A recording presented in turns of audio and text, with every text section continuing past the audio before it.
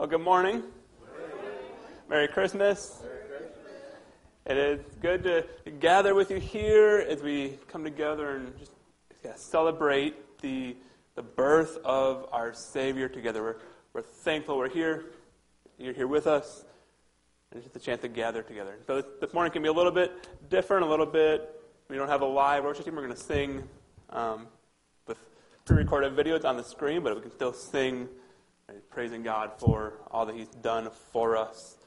So today, and then we'll get to the sermon, but then it'll be a little bit shorter than normal. And I just encourage you to use this time to just enjoy another fellowship following the service and to just delight together in the good news that is the birth of our Savior. So with that in mind, would you stand if you're able and we'll sing together.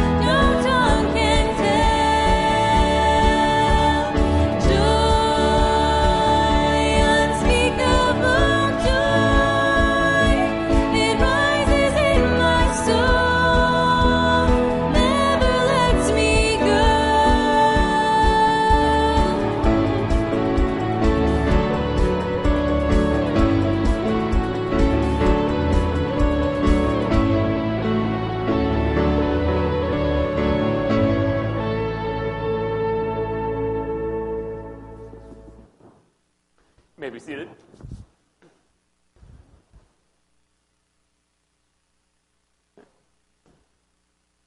If you're new, don't know who I am, my name is Tim. I'm the senior pastor here, and as I said a minute ago, we're glad that you're here with us this morning. We were talking a couple months ago about the fact that Christmas falls on a Sunday this year. There's discussion about whether we gather in different churches and make different choices, but for me, it's just a chance to gather together on Sunday, regardless of what's going on in the world, and especially on the birth of our Savior. I think it's a precious time. So I'm glad that each of you are here with us. If you're not judging people who aren't here, I know people have family stuff going on or whatever else, but you all are my favorites if you're here. And so again, we're just glad that you're here with us. We hope this morning you're blessed by being reminded and refreshed in the fact that our Savior has come to be with us. And so would you pray with me as we set our minds on that?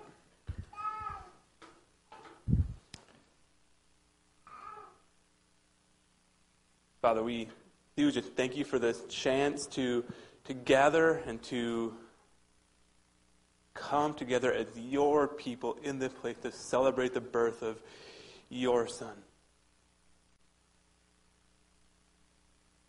We thank you for a reason to gather, that Jesus came, He died for us, He redeemed us, and He made us each His children.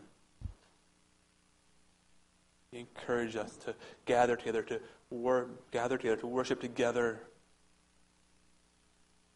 We're thankful for the chance to do that, especially on this day where we celebrate your coming to us at the first Christmas. Father, I just pray that our heart this morning would marvel at all that you've done for us. Even though each of us here have probably heard the Christmas story countless times, would it hit us in fresh and new ways today? Would we delight in your goodness and your love for us in deeper ways this morning? Would we be moved to glorify you, to praise you for all that you've done for us? Would we enjoy the fellowship with one another as we gather together here? Praise God in Jesus' name. Amen. I invite you to stand again as we continue to sing.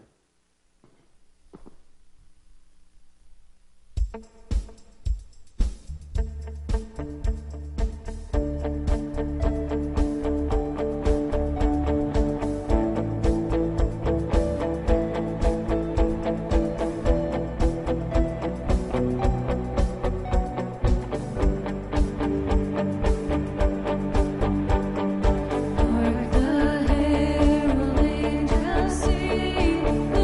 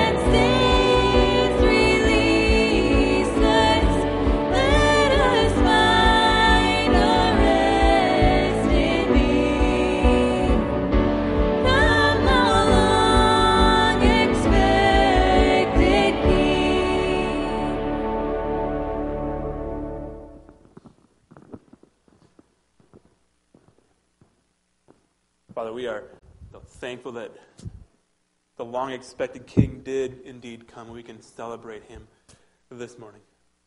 Let our heart be inclined to do that as we come to your word together. Pray in Jesus' name. Amen. May you be seated. So I know that at Christmas I should be all cheery. I shouldn't try to ruffle any feathers. But I feel the need to make a statement that may upset some of you. And that statement is this. The ending of the movie Wizard of Oz is garbage. That's it. It's just nonsensical hogwash. That movie has two main problems. Right? There's two main problems in the movie. The first big problem in the movie is that there's the Wicked Witch of the West being wicked. Right? And then there's the fact that Dorothy needs to get home. Right? Those are the two big problems that movie sets up: a wicked witch and Dorothy needing to get home.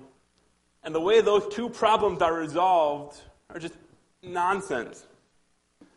First you have the wicked witch who gets taken care of when Dorothy, who's trying to put out the scarecrow who's on fire, accidentally throws and splashes some water on the wicked witch, and that causes the wicked witch to melt. Which, never mind the fact that makes no sense, right? Never mind the fact that the movie never explains why water makes the witch melt in the first place. Right? Even if we accept, we just take for granted, okay, that's the witch's weakness.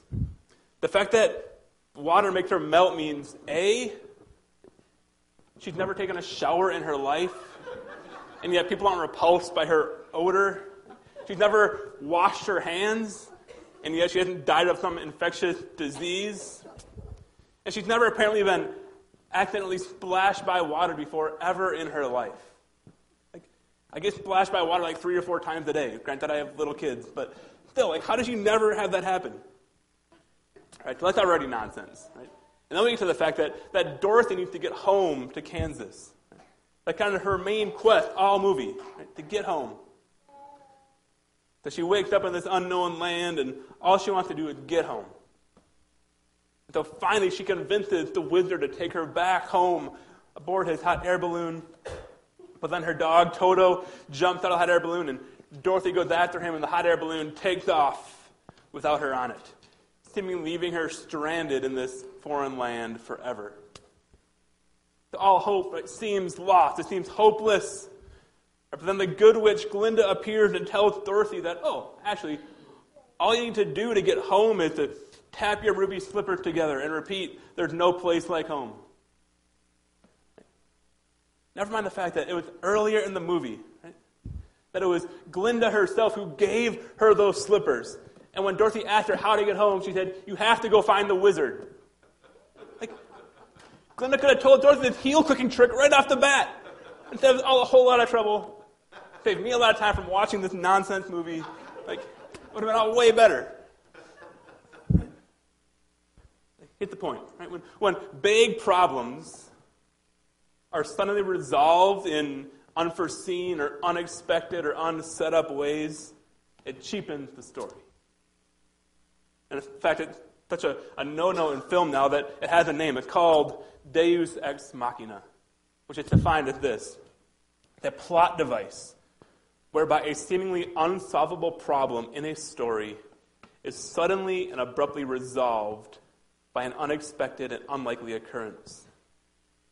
Its function is generally to resolve an otherwise irresolvable plot situation, to surprise the audience, or to bring the tale to a happy ending. And this phrase, Deus Ex Machina, comes from Latin. And in Latin it means God from the machine. And it got that name because in Greek theater, there would be actors who were playing the Greek gods, and they would be lowered onto the stage from these crane-like machines. And as they appeared on the stage, having been lowered from the crane, they would suddenly resolve all the play's main problems. The Deus Ex Machina was originally used for occurrences when gods, the Greek gods, would show up on earth to solve humanity's seemingly unsolvable problems. So I find it a bit ironic then that the one time in history that God actually does show up on earth to solve mankind's unsolvable problem. The one time that happens, namely when Jesus is born to take away the sins of the world, it isn't an example of Deus Ex Machina.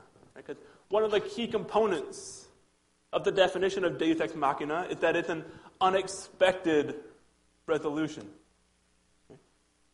But as we just sang a minute ago, right? Come thou long expected Jesus. Jesus was not unexpected.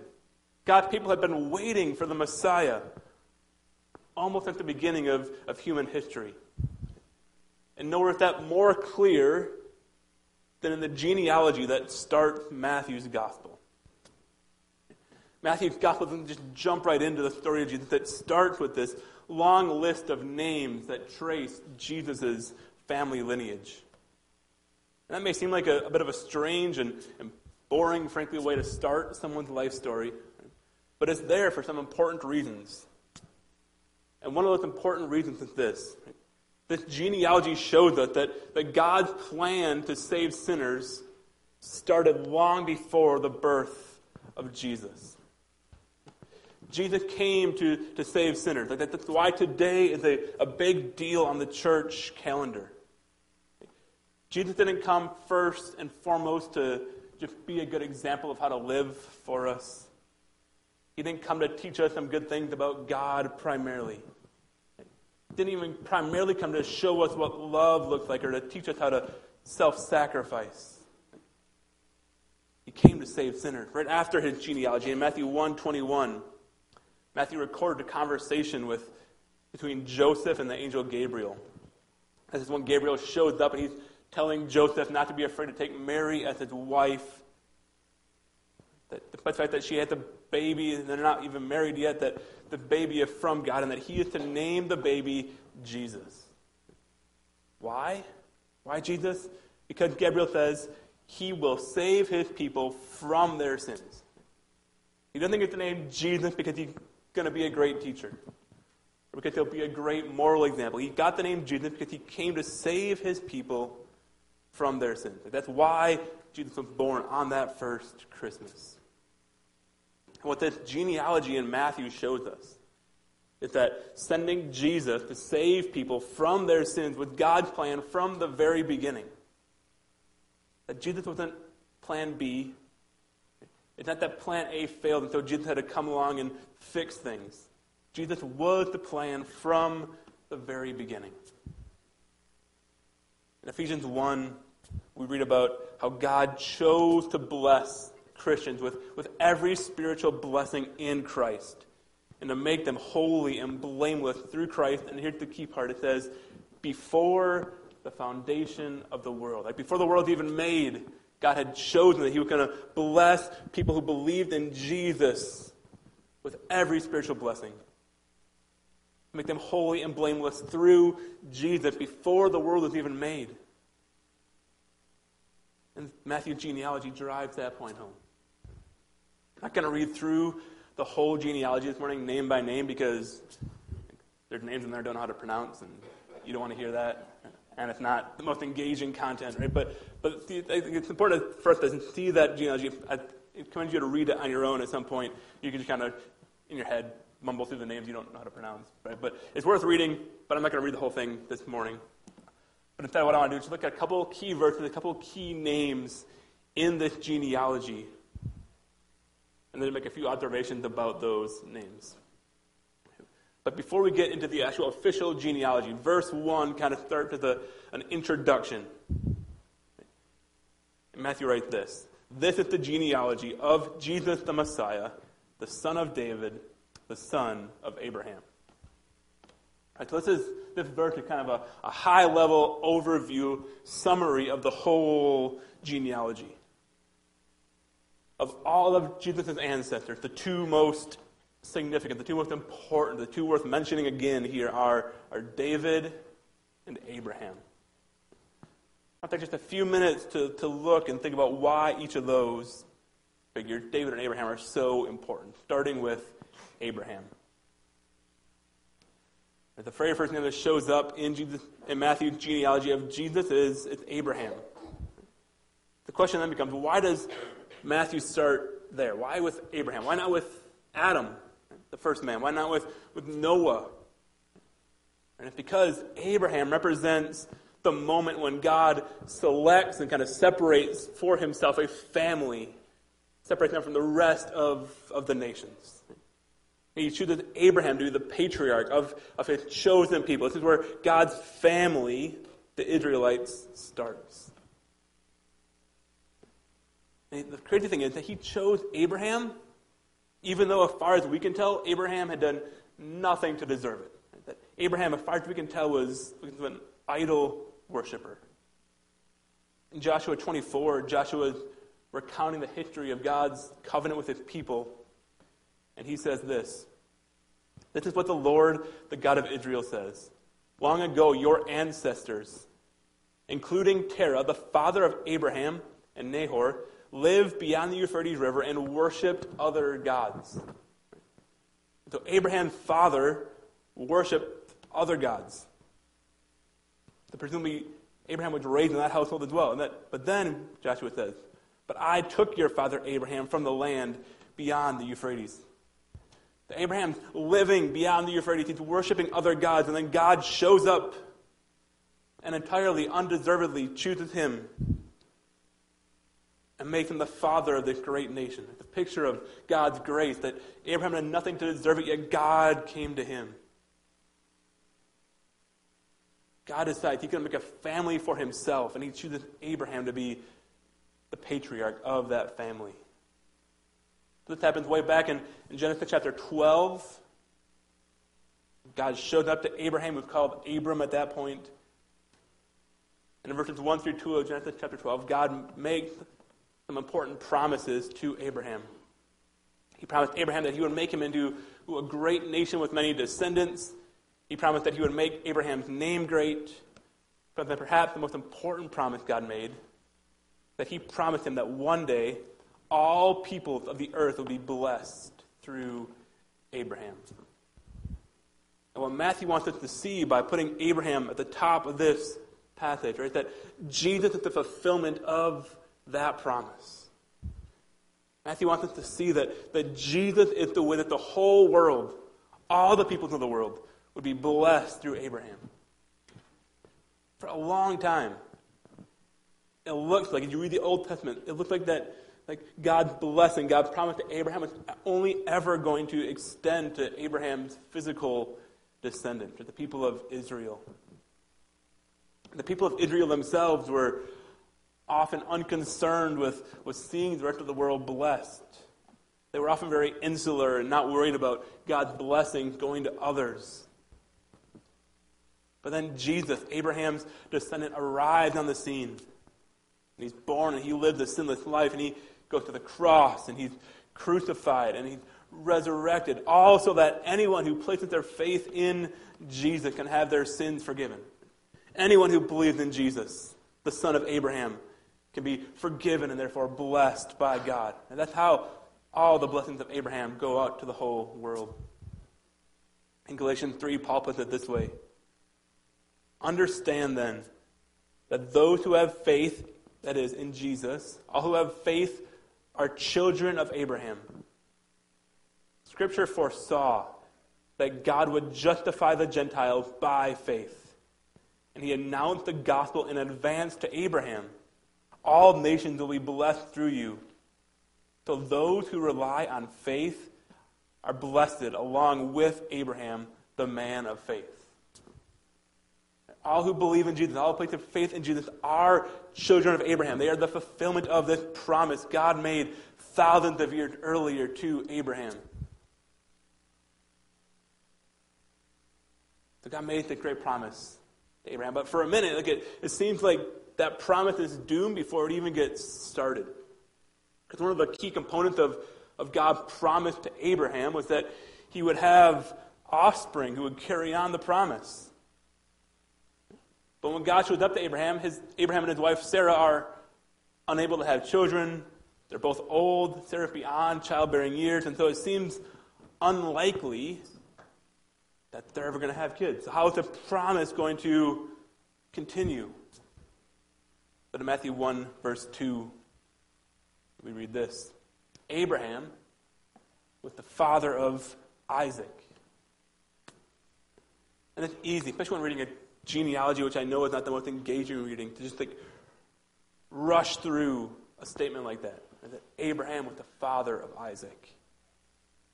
It's 6 words in a long genealogy, in a long book like Matthew. And yet there's so much packed into those 6 words. Last night we watched, part of our Christmas Eve service, we watched the Chosen's depiction of the birth of Jesus. Right? What the Chosen does so well is that it humanizes the people who are in those stories that we read in the Bible. Right? And as we watched last night, I was just struck by the human emotions that Mary and Joseph must have been going through on their journey to Bethlehem and as Jesus is being born. They're not just words on a page. They were real people who really existed. And there's a human story like that behind all the words of the Bible. Abraham and Sarah were real people, really suffering from being unable to have kids. And you can imagine the huge range of emotions they must have gone through.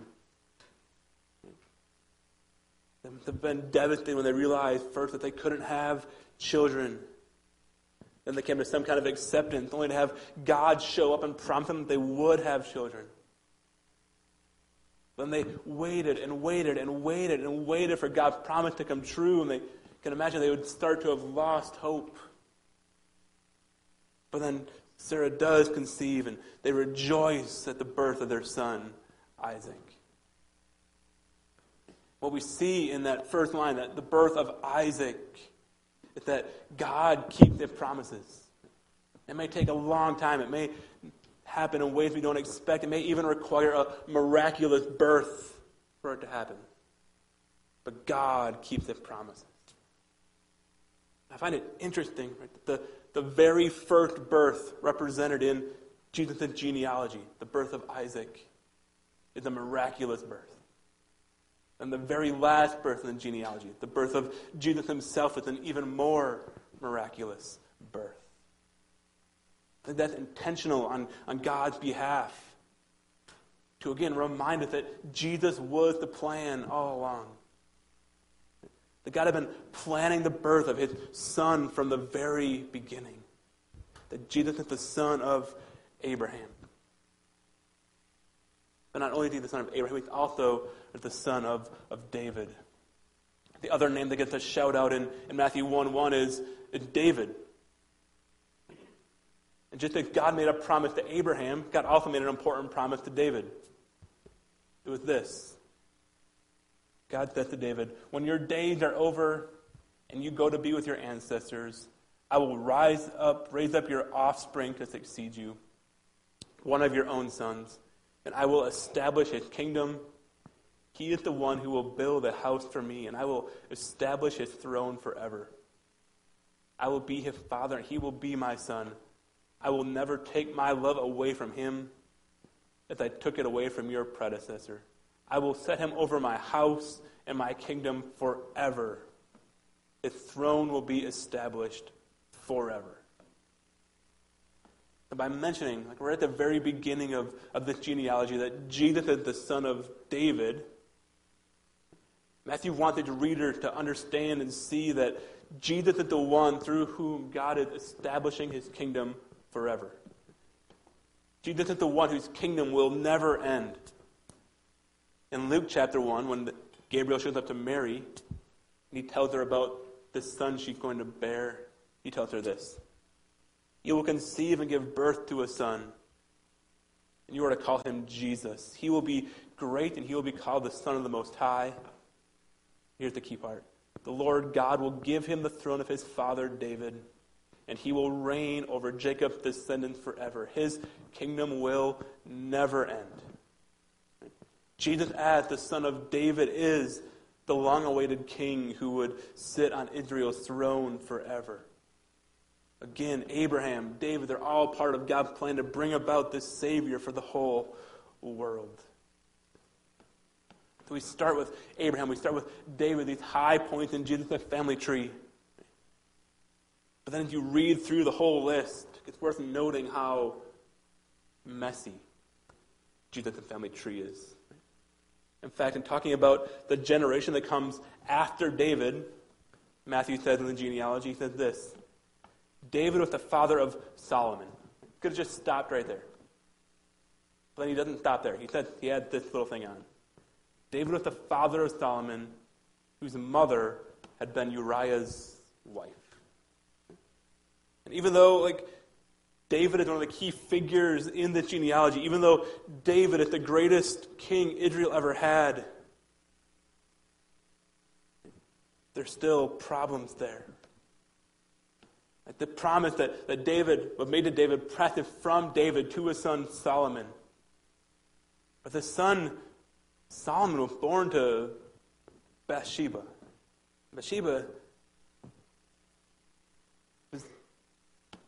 David only married Bathsheba after first having her husband killed so that he could marry her. And Matthew could have left that detail out. But the traditional formula for a genealogy would have just been to say, David was the father of Solomon, and move on. He could have just skipped over the fact that Solomon's mother had been Uriah's wife. Matthew puts it in there. If Matthew was a good PR man for Jesus, he never would have mentioned that. But he does. I mentioned this story when I preached through Luke's genealogy at the start of our Luke sermon series, but it's such a helpful contrast, I think it's worth repeating. So it's this. The actor Ben Affleck once appeared on the PBS show Finding Your Roots, where the host does genealogical deep dives on different famous people and public figures. And after that show aired, both PBS and Affleck had to apologize because it was revealed that Affleck pressured the show producer to withhold the fact that one of Affleck's ancestors owned slaves. And the show agreed to not air that fact. It was an embarrassment for Ben Affleck to have that kind of sin in his family tree. He didn't want to identify with people who would own slaves. He didn't want to identify with that kind of sinner. So he tried to bury the fact that he had that sin in his history. But not so with Jesus. There are some truly terrible characters on this list in Matthew. Take Ahaz, for example. Judah had some bad kings, right? But Ahaz is probably worst. He essentially goes through a checklist of all the things you're not supposed to do as a king, and he did them all. Right? He offered sacrifices, the Bible tells us, and burned incense at the high places. He engaged in the detestable practice of the nations.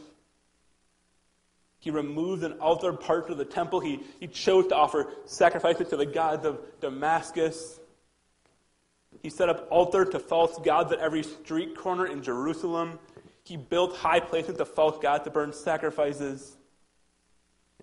He encouraged people to follow other gods.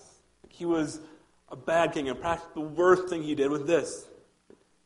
During his reign, Ahaz had one of his own sons burned alive at the human sacrifice.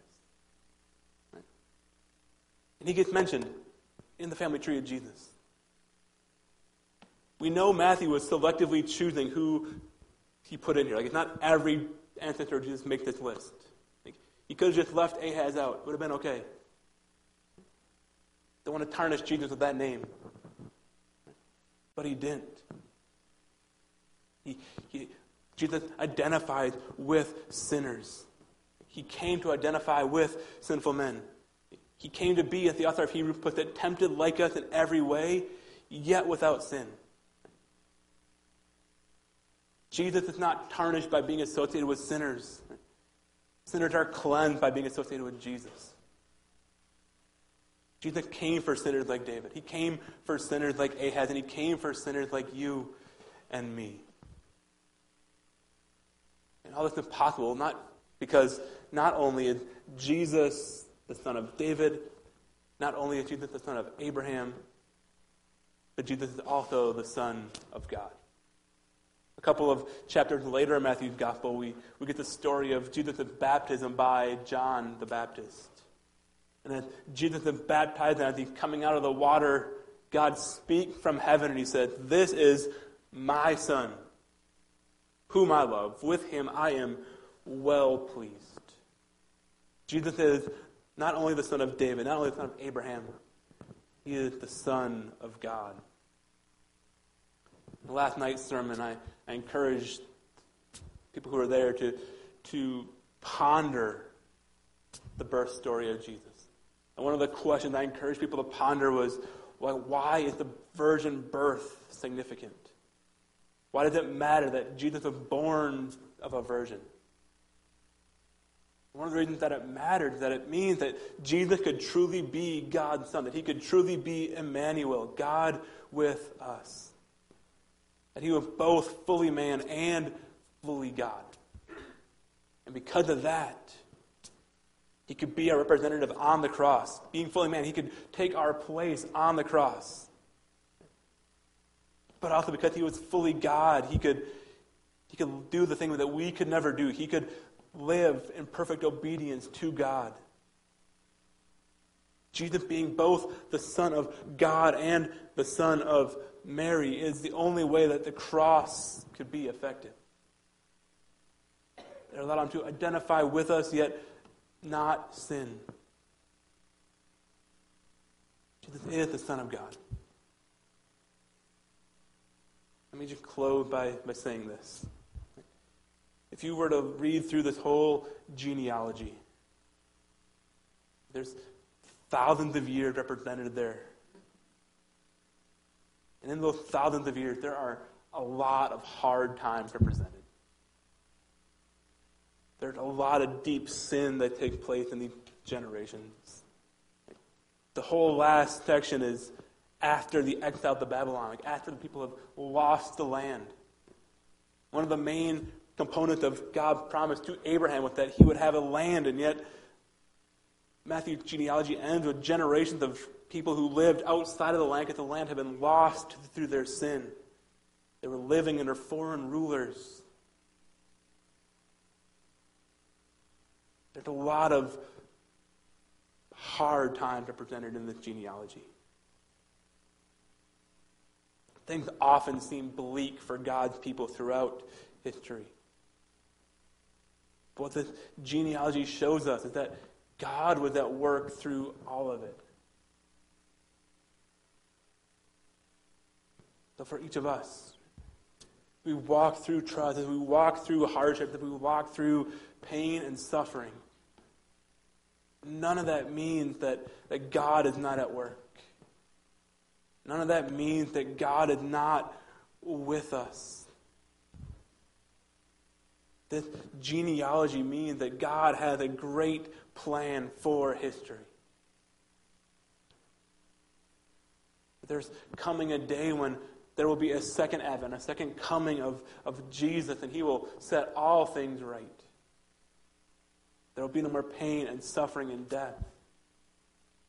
But while we wait for that day, we walk through times that are hard and challenging, just like the Israelites did. And yet because of God's promises to us and God's history of keeping his promises, we can be confident, even in the midst of that suffering, that God is at work to bring about his good purposes. A great purpose, right, was to save each of us. Paul writes this. He says, "Here are the trustworthy things that deserve full acceptance. Jesus Christ came into the world to save sinners, of whom I am the worst." Each of us can sit here this morning. We can gather together. We can rejoice at Jesus' coming. Even though we're sinners like Paul, even though we're sinners like David, Jesus came to save sinners.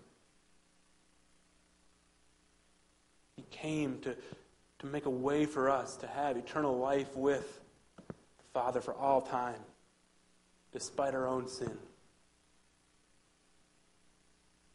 Would we rejoice in that fact? We rejoice, even as we go through hard times, that Jesus came to save sinners. Let's pray.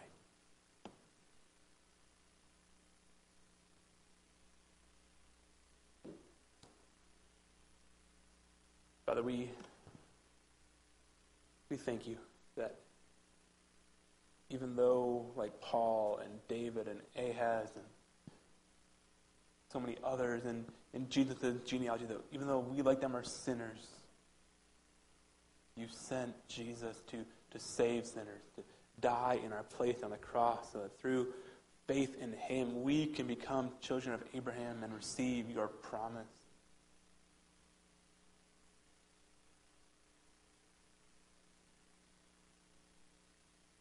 Thank you that you loved us with such a deep love. That even though we were your enemies, even though we were in rebellion against you, even though we, like Abraham, didn't deserve anything, you sent your Son, who came to dwell among us.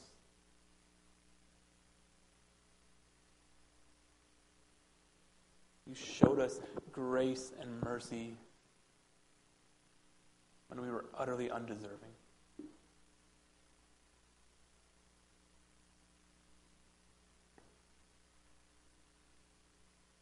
As we celebrate Christmas, as we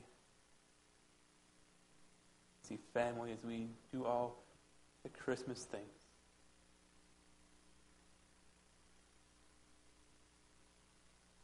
we not lose sight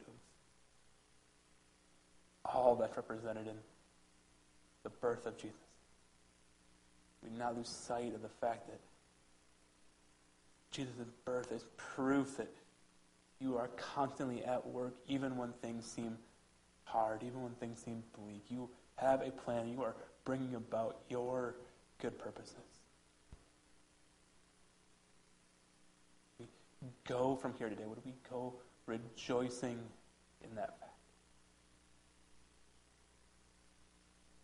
Pray in Jesus' name. Amen.